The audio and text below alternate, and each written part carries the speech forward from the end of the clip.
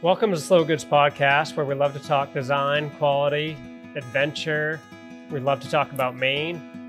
Today we have on with us Alison Evans, came all the way from Boothbay. Thank you very much, Alison. Alison is an artist creator of ceramics. She also is a store owner in Boothbay, Maine. And it's just a pleasure to have you. Thank you very much for coming, Alison. Thank you for inviting me. Yeah. I'm honored to be here. Alison has been in multiple publications. Most notably, she had the centerfold in Downey's magazine. It was a great spread. She's been in Garden and Gun, Cosmo, Maine Home and Design. I mean, it goes on and on. All the places that that like to show beautiful, timeless objects, I would say, are many places. So what's your favorite parts about Maine or Boothbay, I guess, in the summer? We could say in the summer or in general. I love getting out on the water in Boothbay. I think, well, I guess I could go for anywhere on the coast of Maine, but it's what I know. We have some really beautiful points and really great places where you can go for walks with your dogs. Lots of preserves that we have. I don't know. There's one called, I can't remember it right now. Well, you probably don't want to call it. Leave it top I know, secret. Right? I shouldn't tell. Leave it top secret. I should leave some things top secret. A secret spot. Yeah. Yeah. But what do you love about it? That it's really not that heavily used. It's nice. I like living. I like living in Boothbay mostly in the wintertime, honestly. I mean, it gets a little bit nuts in the summer. Yeah. It's just really beautiful. There's walking through the woods, looking at all of the different types of moss, all the different trees. I really enjoy getting out into nature, whether it's in the woods or out on the water. Yeah, I hear you there. My favorite thing to do. That's your favorite thing to do? Absolutely. Yeah. Good. We'll have to get more into that. So I guess what we love to we love to talk quality and design on here and hear about Maine or adventure. But I think my favorite thing is just to get to know artists like yourself, and would just love to hear your story. I mean, you can start from when you're super little or wherever you want, just your story of coming up through and then kind of getting to where you are now. Let's see. Well, I guess I got started with ceramics when I was in high school. I took a class. It was like a winter session, short.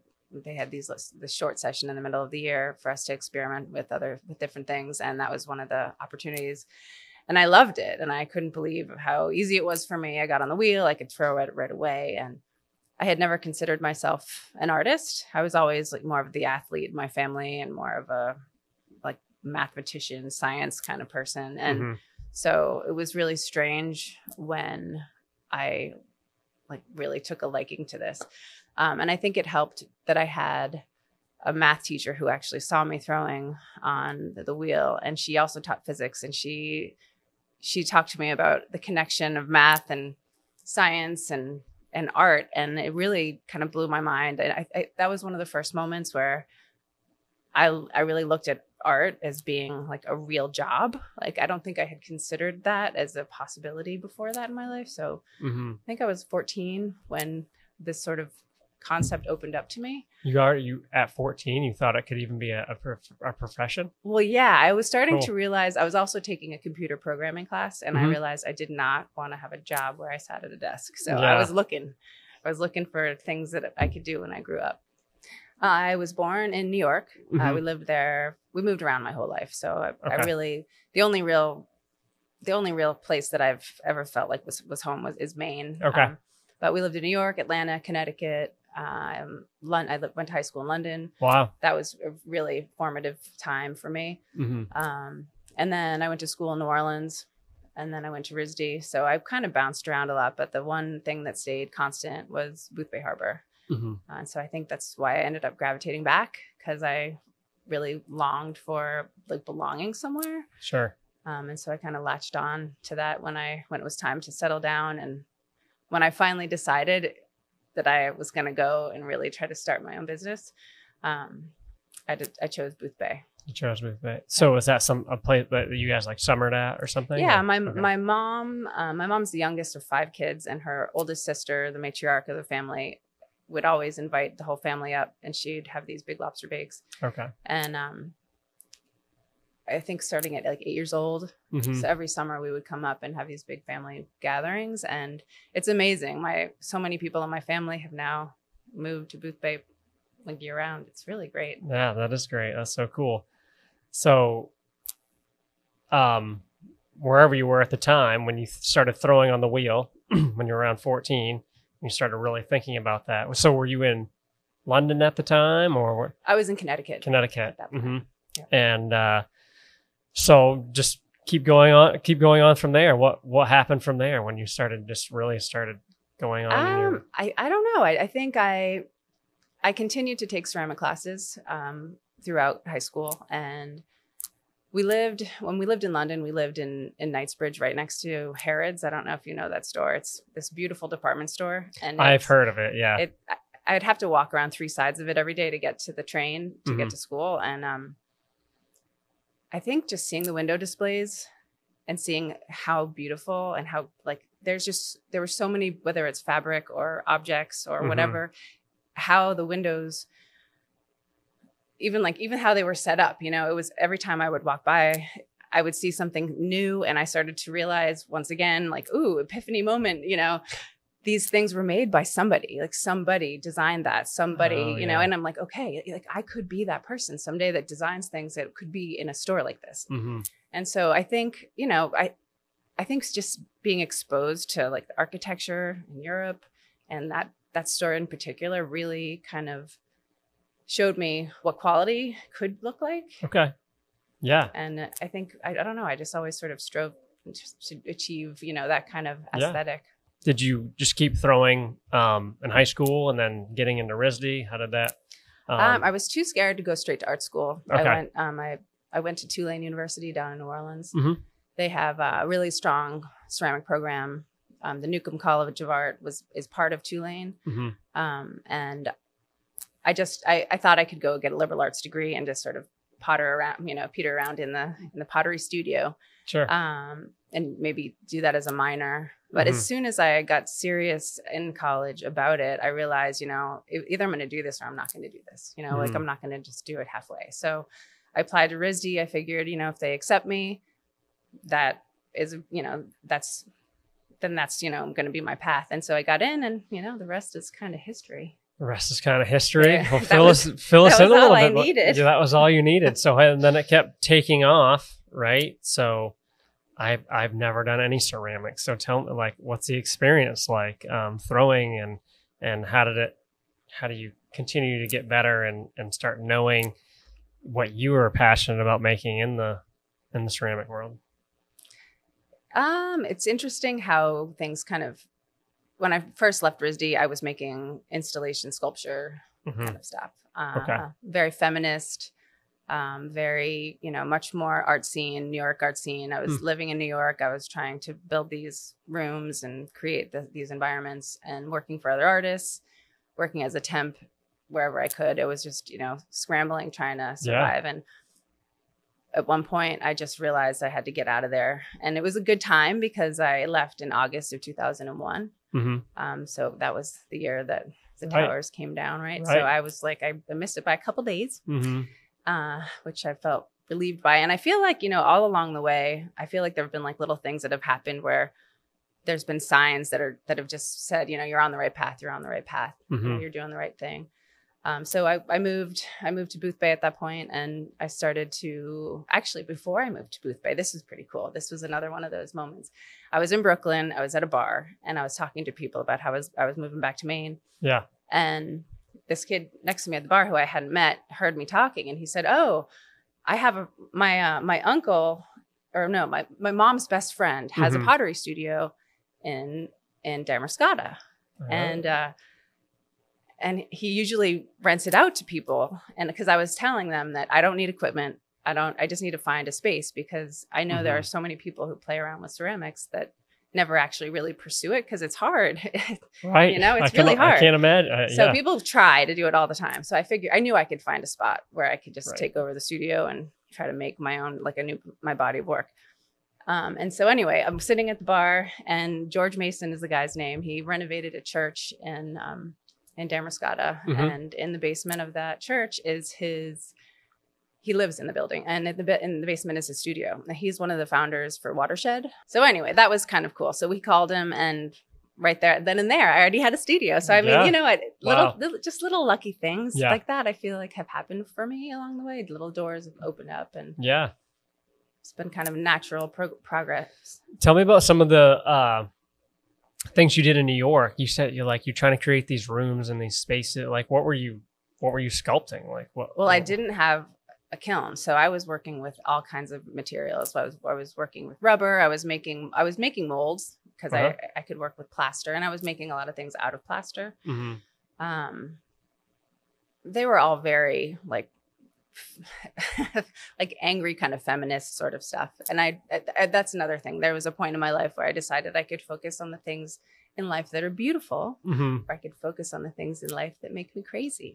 And I decided if I wanted to have a happy life, I should focus on beautiful things. And that's sort of when I started looking at the oyster shell and just the history of the oyster shell. And I also was looking at the magnetic fields of the Northern Lights. Those are really cool patterns.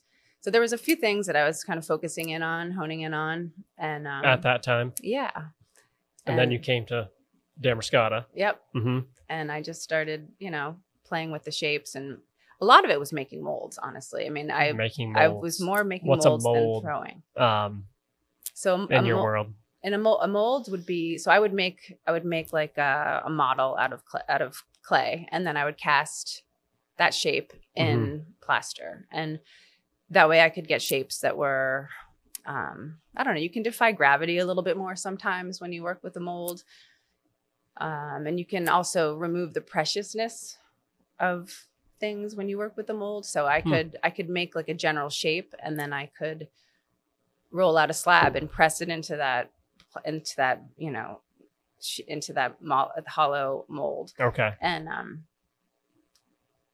I could alter it after that, but a lot of the work can be done kind of quickly at that point. Once you have that mold, you can lay a slab into it, let it set up, and then pull that out, and you can sculpt it more from that point. So that's when I started to really work with the oyster shell, and many different sizes. And so what do you love? The oyster shell, this is what you're really known for, and the go-to, and your so what about the oyster shell that you...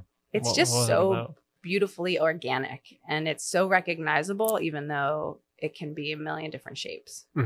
So I think that to me was really interesting, because other shells are kind of stiff, but the oyster shell is just loose and gorgeous. And there's so much history, goes with the oyster. I mean, I don't know. And in our region, I mean, we are so lucky. We have the most delicious oysters, I think, in the world. Don't you? Wouldn't you say? That's what everybody tells me. I don't know, go around the world eating oysters. So I've tried other oysters, and I still think the Damascata River oysters are the best. Yeah, I'm really good friends with one of the guys that runs one of the Damascata River operations. And he's a good guy, and they go through a lot of oysters. Yes, there's no question about it. I know that's really sought after. Yeah. So you're in Damascata, and you're making these molds and getting going. So, what happens then? What happens next? Well, I guess it was from 2001 until 2004. It took me many years to kind of build that work up. And I applied to the New York Gift Show, and I got in right away. I wasn't expecting to. So 2004 is really when I started to have to produce in quantity. Okay.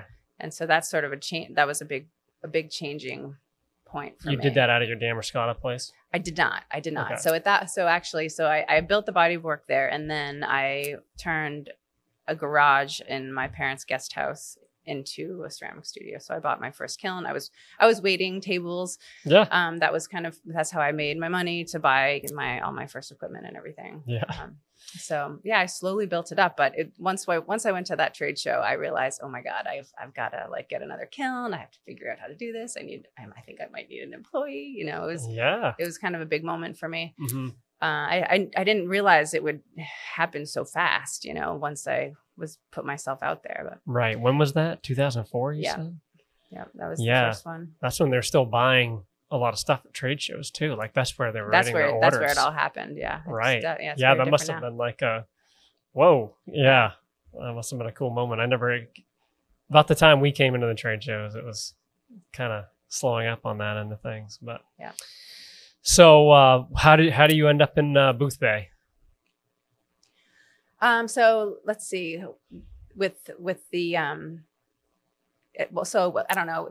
Things I kind of hopped around. So okay, so we're in 2004. Yeah. Trade shows happen. I'm in the garage, and then I meet my husband Chris in 2005. Okay. And actually, I think we got married. So it was 2004. Mhm. So I think he actually came with me to my first trade show. Cool. I had already been accepted. I was building my booth, and Mhm. he is from a family of lumber. They owned a bunch of lumber yards in Western Massachusetts, and he knew how to build anything and everything. And Yep. so he kind of stepped in and helped me figure out my booth. And he actually came to my first trade show with me, and he wasn't ever planning on joining me full time in the ceramics world, but he has at this point, which is pretty awesome. That is awesome. Yeah, that's so neat. So you guys went to the trade show and then you came back, and then it was just, you know, how did you end up where you ended up, where you guys have now? Do you have a whole like building, right? Where you So let's see. So I moved out to Western Mass for a few years after we got married. And, Okay. And that felt very strange, producing sea-inspired ceramics in the middle of the woods, you know, far away from the ocean. I was not that happy out there. I really missed being by the ocean. Mm-hmm. And I convinced him to move back this way. His parents also have a home in Booth Bay. So Sure. So he has, you know, quite a connection there as well. Mhm. And so I convinced him to move back with me, and he was going into real estate at that point, and he found the building in Yarmouth that we had the store in for several years. Right. And so we would commute from Booth Bay. We were living in Booth Bay. We would commute every day down to Yarmouth to our studio / store. And that's where you were making everything in Yarmouth? Yeah, Okay. for a while. That was, I don't know how many years that was, but Yeah. it was a while. I feel like when we first met, you still had the place there. Probably. Yeah, I think it just, For a while, I just had went- both the store in Yarmouth and in Booth Bay. Yeah, right. That's what I remember. So you start putting out. So what are you go to the show? What are you bringing there? Give us a good visualization for everybody listening. Like, what are you bringing there for art? For what are you selling? Well, I was selling, I think in the beginning, actually, I did have many more pieces that were much harder to make because I did not realize, you know, it's ceramics. There's a lot of loss, especially with the more intricate shapes. Mm-hmm. So I had Nautilus vases and these ram vases and teapots and some really intricate, tough pieces. And it's tough to bring, you know, that kind of stuff to a trade show in crates and transporting this stuff. Ceramics is so fragile. Man. It's so heavy. And I had a Subaru Forester, and I would pack everything into the Forester, and then I would pack, you know, the whole ceiling of the whole roof of the car would be, you know, stacked with like however I was going to be decorating the booth, you know, the walls. Yeah. Totally weighted down, like driving into New York City. No suspension left. Yeah. Oh, it's so funny when I think back. I must have looked hilarious, but yeah, I got it done. Yeah. So did you immediately have to hire somebody? I did. I just hired one person. Yeah. Because I honestly have. It's still all these years later. I've had a really hard time giving up control. I still make pretty much touch everything, make everything myself. You know, to some extent. Me and Chris, we are the ones who glaze everything and load the kilns. We have staff that's great. I mean, I have somebody who I've known who's worked for me. He actually was one of my first employees many, many years ago. And he came back to me a few years ago, which I feel very lucky about. Yeah, that's so nice. So you have, would you say teapots and what else? Obviously you have more than table teapots. Bowls. Yep. Dinnerware. Dinnerware. Yep. Okay. Now take us to now. What do you have? I know what you have, but what do you have? I mean, I've I've expanded into sea urchin bowls and razor clam plates, and I developed a whole round series. Mm-hmm. I always thought I would stick with more organic shapes, but there was this woman named Bunny Williams who is a big designer, and she came to me and asked me to make round plates so she could sell them at her store. Mm-hmm. And give them to her. You know, she's a big plate collector, and so I'm like, okay, sure. If you want this, I will do it. Yeah. So that was cool working with her on that stuff. It was just the mint and charcoal glaze that she wanted, mm-hmm. and I ended up, doing it in all the different glazes at this point. Mm-hmm. But, so you go from Massachusetts back to Boothbay. You go right from Massachusetts to Boothbay. Yeah. Roughly. Yep. Yeah. Yep. And is that when you kind of got the building and did the store? No, it took a while because we had the store in Yarmouth. So that's right. So Sorry. it took several years. We thought we were going to be, but the goal was always living- Boothbay. no, it actually was Yarmouth. Okay. We thought we were going to be able to buy more of the building that we had bought a piece of it, and there were all of these other pieces that we were trying to buy. But that was 2008, I think, when everything was sort of abandoned and nobody could figure out who owned what mortgage, and I couldn't find anyone to buy it from. Like nobody Wow. knew who held the paperwork. So mm-hmm. we kind of got bored. We got sick of waiting, mm-hmm. and there was this really cool building on the corner of Townsend and Union in Boothbay Harbor that is this huge building that was kind of falling apart. It mm-hmm. had been many different things over the years, and the last thing it was a restaurant. And so we thought about it, and we were like, well, we could turn the whole first floor into a studio store, and we could live upstairs. Mm-hmm. So that's what we ended up doing. We renovated the building, and I don't know how many years it's been now since we've had that. I feel like it was 2015 that we bought that and moved in there. I think we were able to produce in there in 2016. Mm-hmm.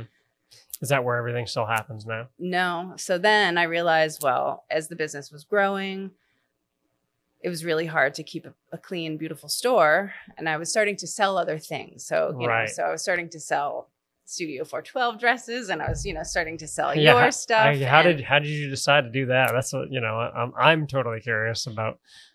I don't know. Is it just just sort of having a storefront? I had a store, and I realized, not everybody's going to come into my store and like what I make. And that's fine. That's fine. They don't have to. Mm-hmm. But I felt like I was missing an opportunity to sell something that they would like. And because I've never been really a salesperson, that's not really my thing. Mm-hmm. I really gravitated toward things that I absolutely loved, and I thought, were really special and well made. Mm-hmm. And the people that made them, I wanted to have a relationship with the people that made the stuff that I was selling. So I really, that's one of the reasons, I found you, and I was like, oh my gosh, from us. Yeah.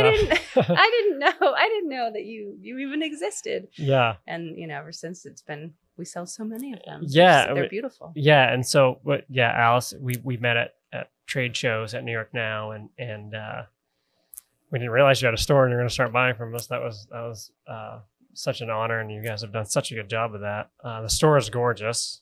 I would definitely say that. I mean, and that's coming not just from me, but my wife, who really has a good eye, and you do such a good job with it. So you realized you had to move production outside somewhere else. And we also realized that we're not getting any younger. The truck would pull up with the clay, and we would be taking every 50-pound box out of the truck off of a pallet, by hand, and carrying it into the building. Mm-hmm. Or, we had some dollies and stuff, but right. We knew that we needed equipment because we were going to hurt ourselves. We were hurting ourselves. Our backs were giving out, it was not good. So we bought a piece of land, and as soon as I went to go, I actually had to tear a house down that was sort of dilapidated, and to clear the space for a warehouse. And somebody pulls me aside in this little restaurant next to my store, and they said, "Why didn't you go to Bill Haney and ask him if you could buy his warehouse?"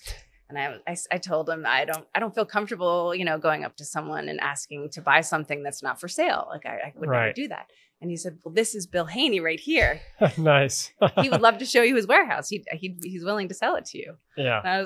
So that was, that's another one of the little things. That's so cool. So that really saved us a lot of time. And I prefer I prefer working with something that already exists than building something from scratch, like Yeah. solving problems, that already exist. I don't know. The blank slate, trying to create a warehouse and a production studio that from nothing was really intimidating. So it's been nice having a space that, I don't know. I know what you're saying. Yeah. Just, you don't have to think as much, but also you have to, it's still a challenge, but like, give me the pieces so I can, put the puzzle together. Exactly. That's how I always kind of think of it. That's what I'm the same way. That's why I'm relating so much. So, so tell me about Alison Evans, the entrepreneur. How did you? Is that something you enjoy, or just something that came with the territory as an artist? How did that? How do you see that now? How did that unfold? I just don't know. I don't know what else I could have done. I don't know how I would have been able to work for someone else really. I loved waitressing. I mean, that was one of my, I really enjoyed that, but that was always like a temporary sort of gig for me. I don't know. I just guess I kind of fell into it. It wasn't really that intentional. What are the main things that you take care of? Is it just making sure, like, creative direction, or is it where you have a team now? What are the things that you stay focused on and keep doing that you're passionate about, or just want to control over? Maybe things can rotate a little bit amongst us over the years. I think we all kind of can get a little bit bored with what we're doing. I mean, I've always been the one who designs the new objects. That's all me. Yeah.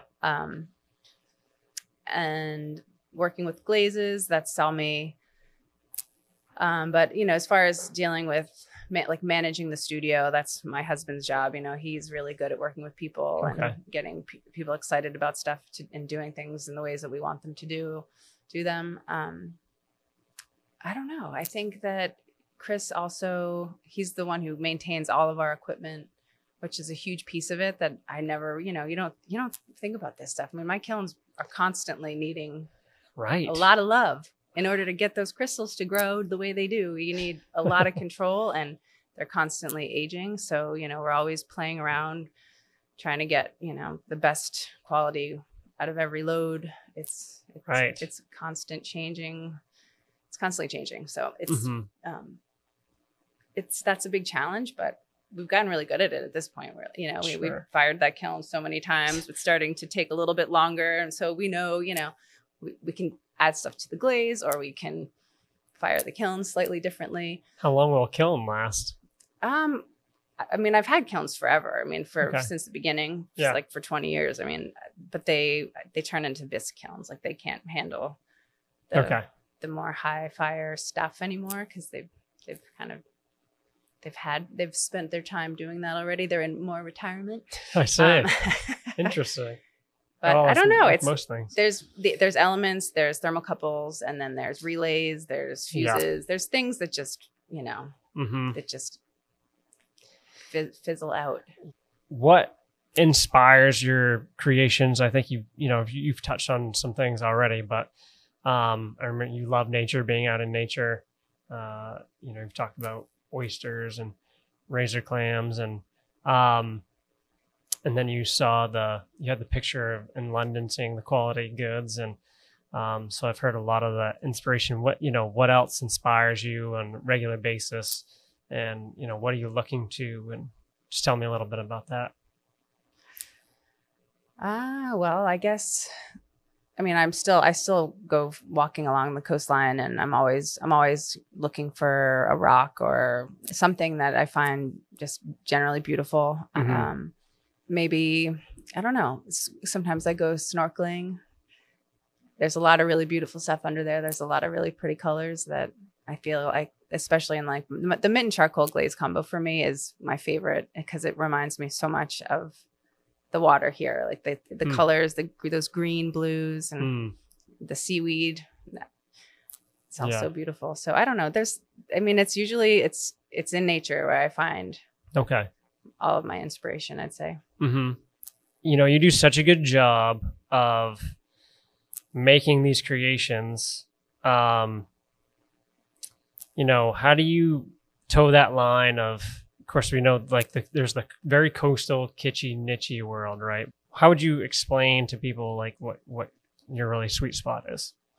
If I find something absolutely gorgeous and like it's something that I've made and I'm like blown away by it when I open the kiln, Mm-hmm. I know that at this point in my life that someone else is also going to think it's beautiful. But there was a long time there where I didn't have that confidence. But I think over the years I've realized that if it really turns me on when I open the kiln, I look at that thing and I'm like, that is so beautiful. Right. I'm psyched, and that's it. Like I think finding something that is so naturally beautiful Mm-hmm. and functional, Mm-hmm. that's a trick. I think it's really hard to keep things like really organic Mm-hmm. and natural looking and still have them be really functional. Right. Yeah. So I don't know. And there's definitely that coastal theme, but people use my stuff all over the country. I mean, so it's even in the mountains, people they'll see, especially, well, maybe the round stuff, but maybe they like the ocean and they want that coffee table bowl, they bring a to piece of the remind ocean them with them of their summer place, Mhm. Can you tell us, can you walk us through the process? I know nothing about ceramics, pottery. Like, what is like step one? You said the clay shows up. What goes from on the clay to, when it's setting on the shelf? What's the process? There's a ton of it. I think we've counted before, but every piece gets touched like, I don't know, over 100 times. It's really, it's ridiculous. It's really, wow. It's ridiculous. So we get the clay, depending on which piece it is. Some of the stuff we still throw on the wheel. Some of the plates we actually use a ram press for, which is like a hydraulic press with a steel encased mold Mm-hmm. where we press out the plates. But even then, like making the mold is art in and of itself. I mean, it's really hard to make these molds because you have to purge them while they're setting and they're just to keep the air flow going through them. It's actually quite technical. And my husband, Chris, has figured out how to make them, which has been a huge, huge, huge help as far as picking up production's gone. So let's see. So you take the piece of clay. If it's not being made on the wheel, if it's not being made on the press, it's probably being made by me. And I take a chunk of clay and take a rolling pin and I roll it out and then I press it into a mold that I've already made. So, okay. And those pieces, the original pieces, I usually would sculpt them like upside down. Okay. And then cast them that way and then kind of go back and forth between the plaster and clay to kind of get to the final piece and then make a mold of that final piece. And so in the end, I roll a slab into like a final mold that, and it sits in the mold overnight usually. And then I pop it out the next day and clean it up. And then it takes about a week to dry. And this is every piece? Yeah. Or this is making, okay. This is every piece. Yep. So, I mean, you're making batches. So I would make, I can make maybe like 40 pieces a day sometimes, depending on what I can't do that every day though, because it's physically, it's intense. But I love it. I love that part of it. That's one of the reasons, one of the things I chose. I did not want to be sitting down. So, so I don't have to when I'm making that stuff. Yeah. So what about making the mold? How do you make the mold? Making the mold is, well, there's plaster of Paris and you essentially figure out, so you're using lots of math and science here. You got to figure out the volume of the space around it. You build walls around the piece and then you mix the plaster according to the volume you've decided you need. And the plaster is comes in a powder form and you mix it with water and you pour it into the space where you want to make this negative cast of this model. Okay. And it sets up. So it heats up and it turns.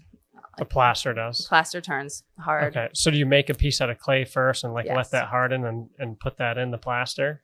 Or, the clay is existing. So imagine this is the clay. I would build a wall around it and then I would pour this liquid plaster in around it. So I would take the plaster off and then I'd have to peel the original out of it. All right. So you make the original. Yes. And basically set that in or put the plaster on top of it. Yes. And then in you liquid pop form. it off. Yeah, and then you've peel got it your out and then mold. clean up the mold, and then you've got that to make, multiples.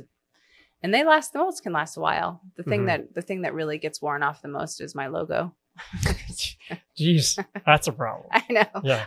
You know what? For years, I didn't actually sign my work. Yeah. And my sister was the one who was like, Alison, you have to sign it. And I said, but it looks like my stuff. It's fine. I don't need to sign it. She said, you absolutely have to sign it.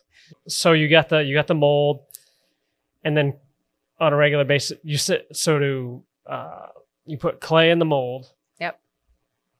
Okay. Let it Pop sit that overnight. out. Let it sit over that night. And then pop it out the next day and clean it up and then put it on a shelf to let it dry for 1 week. Mm-hmm. Usually, sometimes it can be quicker. It's like this humid weather we've been having. Someone hired me to make them some sinks, and I couldn't get because I had to make them much thicker. Some sinks? Sinks, yeah, we make sinks sometimes. What? Yeah. Cool. Not a ton of them, but when they're there, they end up looking pretty. So cool. who calls you to make a sink? Like anybody, or like interior designer? Like they're interior designers do. specialized? Homeowners, it's often. So if I buy a sink, is it like from you? Is it like the price of like buying a slate sink, a custom slate sink or something like that? I don't know the price comparison. Yeah, sure. But man, is that a different kind of like clay that's harder? No, it's not. It's not. I just make it thicker and hardier. Sure. Cool. Yeah. Must be a pretty big kiln too. You know what? They're not that big. We have how many kilns do we have going right now? We have four kilns going right now. Okay. And we can put, I don't know, 30 pieces depending on the size in each kiln. Mm-hmm. So they sit on the shelf for a week, and then is that glazing time or no? Then they have to go through their first firing, which is called a bisque firing. So they get fired to a lower temperature. It drives out all the moisture and gives them some structure so they don't fall apart when you apply the glaze, because the glaze is water based. Mm-hmm. So it's like essentially glaze is a mixture of clay, glass, and metal. And that's the metal gives it the color. Clay, glass, and metal. Okay. Yep. So we bisque it, and then it comes out. We sand it down. And you then sand it all down too. We sand it before it goes in the bisque. We rub it down, try to get any weird stuff. If we're not giving out any trade secrets here. Yeah. No one would see. That's the funny. I don't worry about anyone trying to do what I do because they just wouldn't want. It's too hard. They don't want to. You touch 100 times. Like, how do you make money at this? Yeah. No, it's cool. So, where do you get to the glazing, or where were you in the process? I cut you off. That's okay. So we bisque it. It comes out. We sand it, and then we put like a wax. It's called wax resist on the foot, which is the part that touches the table. Mm-hmm. You notice that that's usually not glazed on ceramic ware because it would stick to the kiln shelf if you did, because you get when you fire it, it becomes like a liquid molten glass and it gets stuck. So we wax it, and then we pour the glaze on the outside, and then we paint the glaze on the inside, and then we put it back in the kiln again for another firing. And each firing takes about 24 hours essentially. It takes 12 to 14 hours to fire it, and then another 12 hours to cool usually. Mm-hmm. Cool. And then you open it up and it's there. And sometimes there's magic and sometimes there's not magic. So when do you, well, obviously it seems pretty obvious, when there's magic, but it's like, what can happen? Like, what's not magic? Oh my gosh. So many things can happen. Like things can explode. They can. Especially when I'm making sinks that are really thick and it's been humid out. I think they're dry. So like right now they're all blowing up. I had a bunch of loss, but you know what? It's part of the deal. Yeah. I mean, I know better. I know that I need to wait, but you have customers, they're looking for their stuff. Yeah. And you're like, well, I think it's pretty close. It feels pretty dry and all, it's called candling when you. Oh, so they have to be completely dry. Yeah. Because the reason things explode is because there's moisture in there. Because once you get to 212 degrees, all the little molecules get really violent and they pop. And that's what happens. So, you'd think I would not blow things up at this point in my career, but I still do. I blow things up all the time. Not quite to the same cool effect. So yeah, then you've got yourself a beautiful piece of ceramic and I want to see one of these sinks. That's all I can think about right now. who are a lot of your customers? You have interior designers reach out to you much, or who are your customers? You'd say normally people that enjoy your stuff the most. Definitely some interior designers. I wouldn't say that that's the bulk of our business, though. I would most of it. Is people come directly to the store, who go to our website. That's the bulk of it, and then we sell to other stores all over the country. So usually gift and tabletop type stores, and design showrooms. Like there's definitely stores and there's so many places in Florida that are selling my stuff right now, and California. And then restaurants. That's been a fun thing, working with restaurants. Oh, Had a handful of restaurants come to me over the years. Say, we want to outfit our. Yeah, or just Any maybe hotels? not the whole thing. Yeah. Well, the standard restaurant, standard hotel in New York City, they use my stuff for a little while. Cool. But not for the hotel, for the restaurant. Tell me about your design process. Like you're out walking on the beach or you're snorkeling and you see something cool. You're like, oh, I want to make that. What's the next step? Do you draw it, or I don't know what you do. What do you Usually do? I draw it. Okay. I'll draw it, and then I'm much better three-dimensional. Like I'm honestly not that good at drawing, but I kind of try to solve some of the problems ahead of time on paper. Okay. And then I just really just grab a chunk of clay and usually make things solid, so they're easier to sculpt, because I know in the end I'll be creating like a hollow vessel or a hollow piece. Oh, so you start. I see. Yeah. I was gonna say, what else would you make something if it's not a solid? Yeah. Okay. Because then it can't be a ceramics a vessel. lot of times is a vessel, right? So you started as a solid. Now the problem, you say you try to get over the problems. What might a problem be if you're trying to draw it out first? Is it gonna be top heavy? Is it gonna be, will it be stable? Will it sit flat? Will it slump? Will it, because gravity's you're always fighting gravity with ceramics. Yeah, you mentioned that earlier. Yeah. It's constantly threatening, because Yeah. if you get the kiln too hot, things collapse. If the pieces are too thin, they can they slump. Gravity's. So most of your stuff is in molds, or is that the right term? Yeah, I would say, yeah. So what do you do on the wheel? Is that your the circular things you're talking about? Yes. Okay. And we also actually use we slip cast as well, which is mold making. It's like that's what you use for more tall vessels, like pitchers and vases and more enclosed shapes. You pour clay into a hollow mold, and then like a liquid clay, and then after it sets up for a while, the plaster pulls the water out of the clay, and it leaves like a nice layer of clay, and then you pour out the inside, and you've got yourself. Oh, right. I have heard. Empty. Yeah. I would love to see that. Yeah. Really neat. It's not my favorite method, honestly. No. I've never loved it, but we do it. It's, we do it. It's kind of a necessary thing at this point for us. Yeah. So what about being a store owner? How do you like that? It's been really fun. Yeah. Because I buy things that I love that I would never buy for myself, because I'm way too conservative when it comes to spending money. So it's like, it's kind of fun. And I've also, gained a lot of confidence over the years by picking things that I love. And then I've got a nice following now at that store. It's really cool. Yeah. That would be cool. we'd love to start a brick and mortar someday, and that would be neat. What do you think the key is to kind of creating a following? I think just really being like true to yourself, that's what I've done. Mm-hmm. Just been really honest with what I love and what I don't like, and I just put it right out there. Yeah.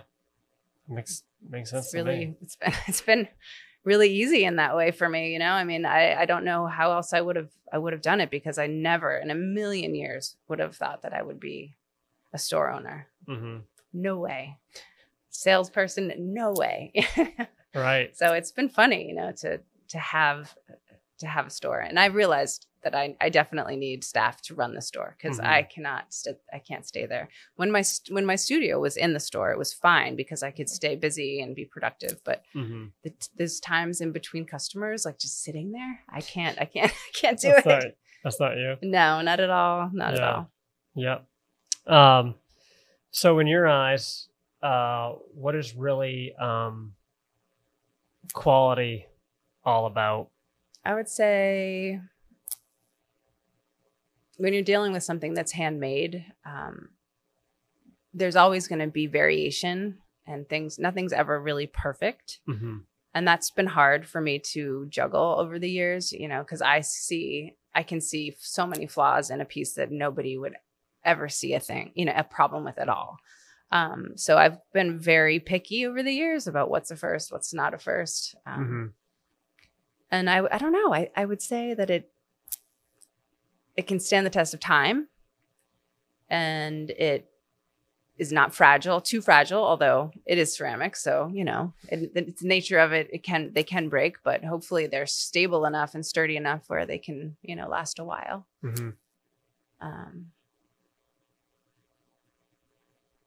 And I also think the process of making things with people that you really enjoy working with, I think, that's been very important to me, is to have a really happy work environment, to know that I treat my staff really well. We try to have fun at work. We love when, we like to hang out with our FedEx guy and have a friendship with him. You know? We try to really enjoy our time together. And I think that kind of that comes through in every aspect of what we do.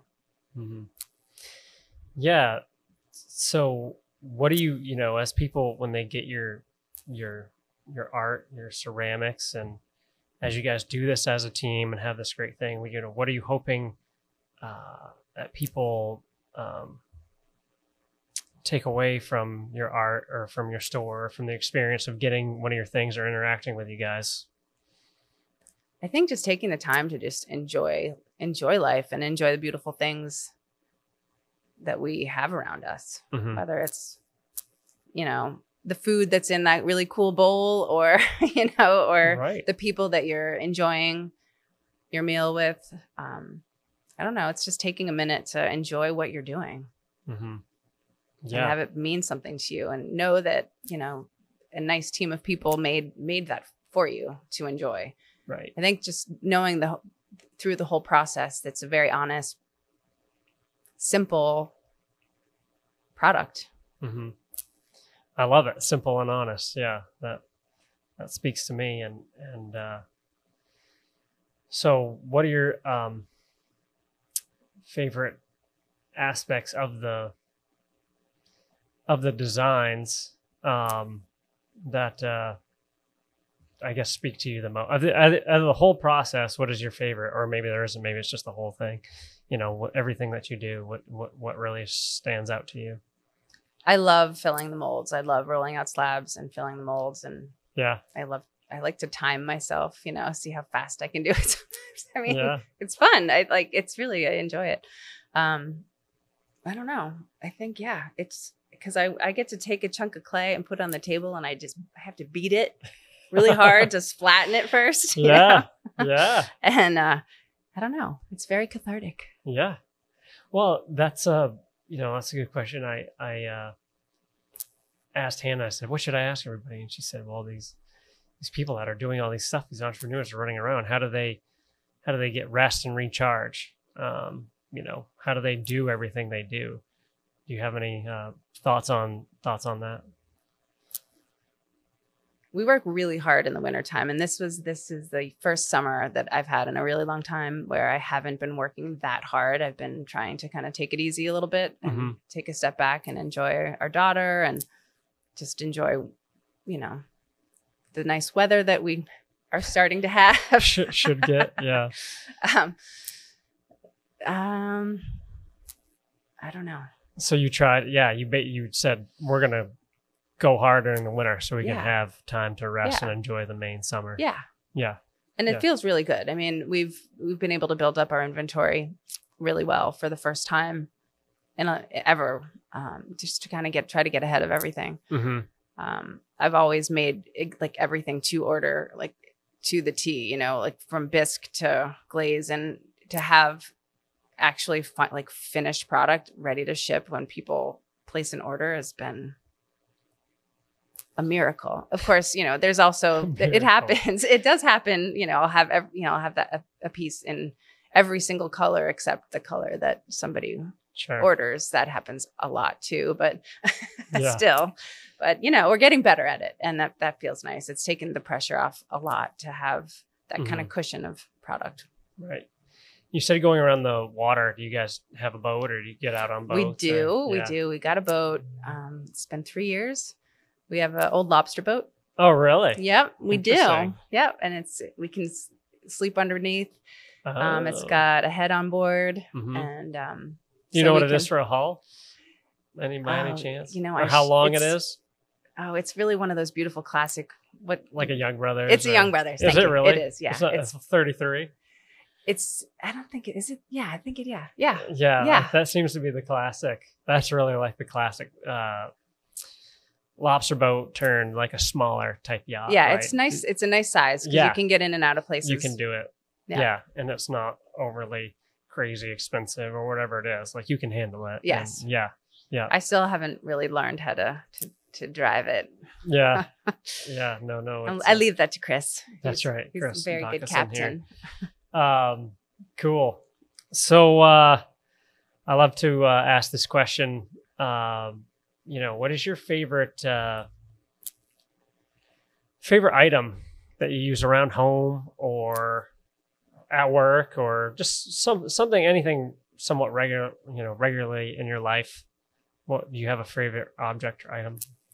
I would say the coffee table bowl is by far my favorite. I leave it out on the counter, keep all of our fruit and, you know, stuff that you don't want to put in the fridge. So it's nice to have that out. And then as far as handling things, we right now we're using all the round dinnerware. So we use that, you know, every day. At your own house? Yeah. Yeah. I get all the seconds, but you know, which I get upset about. I really should allow myself to have the good ones. Favorite items are something that you make. That is so neat. So like what's next on the horizon? Any new projects? Anything? What's exciting? What's going on? And honestly, right now, no, I don't have any new exciting projects that I'm planning to do. I'm just sort of riding the wave right now. Yeah. My daughter's, I can't believe she's already 12. Like so much time has passed. I'm just trying to just focus more on her at this time. Awesome. And I know I will have waves of inspiration, and I will make a new body of work at some point, but so I'm going to take a little break. Unless, you know, who knows? Who knows? Unless something hits me. Yeah. Are you in the store much? Not anymore. I'm really lucky that I have a really wonderful employee that has been taking that over for me. Yeah. And what is her name again? Ellie. Yeah, she's awesome. Yeah, she's wonderful. So, but in the store or in your what people are looking for, are you seeing any kind of trends in your world at all? Any kind of leanings? Sometimes there's trends with color. You know, I feel like I'm surprised this year that there isn't more people buying the abalone glaze color because it's kind of, that pink was supposed to be the color of the year. Did you see that? There's like this kind of fleshy pink, like the Pantone, or yeah. Sometimes that's true, but with my work, I can pick it out. I'm like, okay, is this going to happen? And lo and behold, at the end of the year, I look at the, you know, what sold the most. And it's funny. I think this year though, even though it's that pink, I think it's the mint and charcoal again. Cause I don't know. Timeless. That's my favorite one. That's gotta be it. Yeah. Maybe. And we have a new, actually, you know what? I have to give us credit. We did come out with a new glaze combo this year. So and we call it Seafoam. So it's kind of a minty green on the inside with white on the outside. And that's been really, really popular. It's been a big hit with our stores and even customers that have already been collecting. Yeah. How do you see things? I guess you're just enjoying time with your daughter right now and keeping things running nice and smooth. And like you said, another day, maybe you'll who knows what you'll be doing. Do you have any other areas you ever want to work in, or have you ever done any other kind of art? Not really. No, I've done some. I made some like rope. I used to call them rope paintings. So I would take actually rope that I would find on the beach before the whole rope rug thing was the thing. Right. I would find them, and I would also find driftwood and make a frame and use like old metal and just different hardware I would find in the driftwood and turn them into kind of paint. Like I'd call them paintings. They're more like a sculpture. I don't know. Like put something together. Yeah. Kind of like a collage. It wasn't really my original idea. I remember seeing some really beautiful rope art in New York City one day, walking past a gallery and just thinking, wow, that is incredible. And so it kind of put the bee in my bonnet, and I do you have any of those left? I have one. Yeah. Really? Yeah. Man, I bet that'd be cool to see. Yeah, I never sold them or anything. And yeah, I've always made tables, driftwood tables and things like that. I don't know, scavenging. Yeah. In the beginning, and if I needed a table to put my pottery on to sell it, I couldn't buy it. I couldn't afford to buy it. So I would go find some wood and I would make a table. Wow. Put it on cool. That's awesome. Yeah. I bet those are timeless. I'd like to see those too. Yeah. Well, thank you so much for everything, Alison. I really, we're so grateful you came and so happy to have you. Where can we find your stuff? Where can everybody find you? And we'd love to share that. Well, let's see. We have our store in Booth Bay, Booth Bay Harbor. What's it called? It's called AE Home. Okay. And it's not right in the center of town. It's kind of a little bit on the outskirts. As you're driving out of Booth Bay, you can't miss it. And then there's lots of different galleries and stores that sell it in the state. LL Bean carries some stuff in their home store. Abacus, they have a few locations. They're selling some of it. Yeah, you must be perfect for Abacus. Yeah. For a long time, I wouldn't sell to them because they had a store in town. All right. But we ended up that some overlap. Yeah, but we're like, as long as they don't sell it there, we don't care. Yeah. You got to protect those zip codes, you can't have too much of it. I know. It's a constant battle. Yeah. If you ever figure that out, you let me know. Yeah, it's not easy. Yeah. Do you guys have an Instagram? We do. Yep, it's AE Ceramics, and we also have one for AE Home. Okay. You have one for both. Yep. And thank you so much for coming. We just can't say how much we appreciate it, and your stuff is just so beautiful, and especially if people want the coastal or bring the coastal back. I mean, your stuff is timeless and practical. Ultimate design and quality, I think. And I love the nature and your inspirations are the same things that kind of inspire us. So we really enjoy your things. So can't say enough. So thank you very much. It's been fun. Yeah. It's nice to see you.